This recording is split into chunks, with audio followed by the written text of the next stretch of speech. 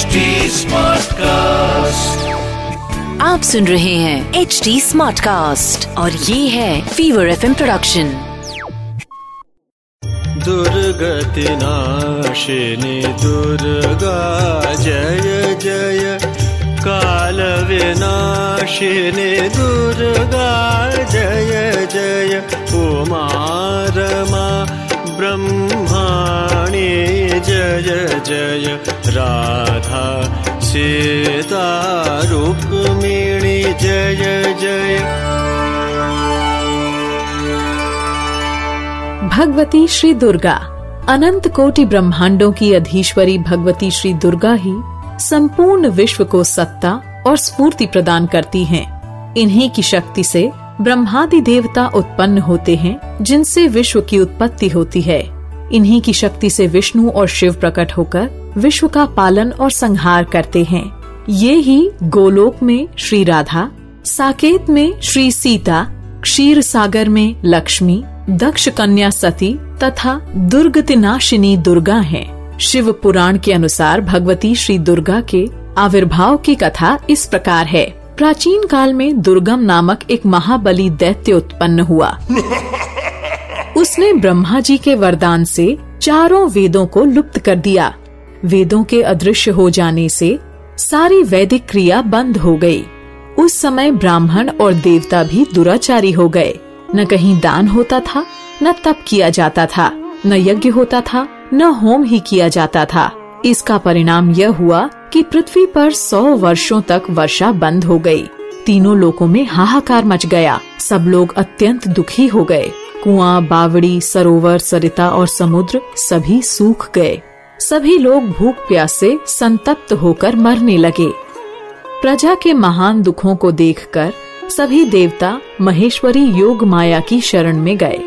देवताओं ने भगवती से कहा, महामाए, अपनी सारी प्रजा की रक्षा करो। सभी लोग अकाल पड़ने से भोजन और पानी के अभाव में चेतनाहीन हो रहे हैं। तीनों लोकों में त्राहि त्राहि मची है। माँ, जैसे आपने शुंभ निशुंभ, चंडमुंड, रक्त बीज, मधुकैटभ तथा महिष आदि असुरों का वध करके हमारी रक्षा की थी, वैसे ही दुर्गमासुर के अत्याचार से हमारी रक्षा कीजिए। देवताओं की प्रार्थना सुनकर कृपामयी देवी ने उन्हें अपने अनंत नेत्रों से युक्त स्वरूप का दर्शन कराया। तदनंतर पराम्बा भगवती ने अपने अनंत नेत्रों से अश्रु जल की सहस्त्रों धाराएं प्रवाहित की। उन धाराओं से सब लोग तृप्त हो गए और समस्त औषधियां भी सिंच गईं। सरिताओं और समुद्रों में अगाध जल भर गया। पृथ्वी पर शाक और फल मूल के अंकुर उत्पन्न होने लगे। देवी की इस कृपा से देवता और मनुष्यों सहित सभी प्राणी तृप्त हो गए।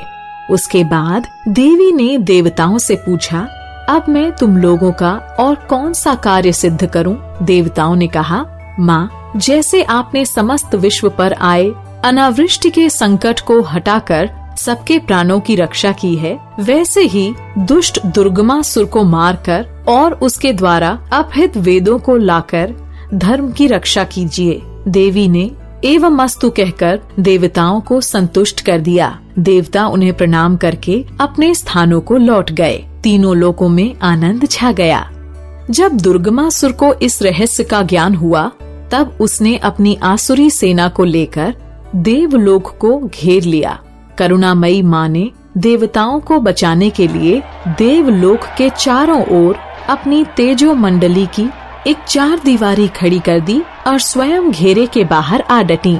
देवी को देखते ही दैत्यों ने उन पर आक्रमण कर दिया। इसी बीच देवी के दिव्य शरीर से काली, तारा, छिन्नमस्ता, श्रीविद्या, भुवनेश्वरी, भैरवी, बगलामुखी, धूमावती, त्रिपुर सुंदरी और माताड़ी, ये 10 महाविद्याएं अस्त्र शस्त्र लिए निकली और असंख्य मातृकाएं भी प्रकट हुईं।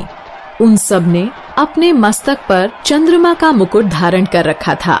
इन शक्तियों ने देखते ही देखते दुर्गमासुर की 100 अक्षौहिणी सेना को काट डाला। इसके बाद देवी ने दुर्गमासुर का अपने तीखे त्रिशूल से वध कर डाला और वेदों का उद्धार कर उन्हें देवताओं को दे दिया।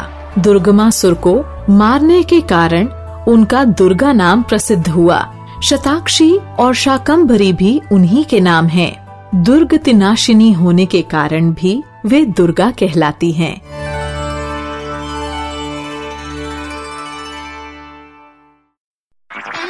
आप सुन रहे हैं HD स्मार्ट कास्ट और ये था Fever FM production. HD smart cast.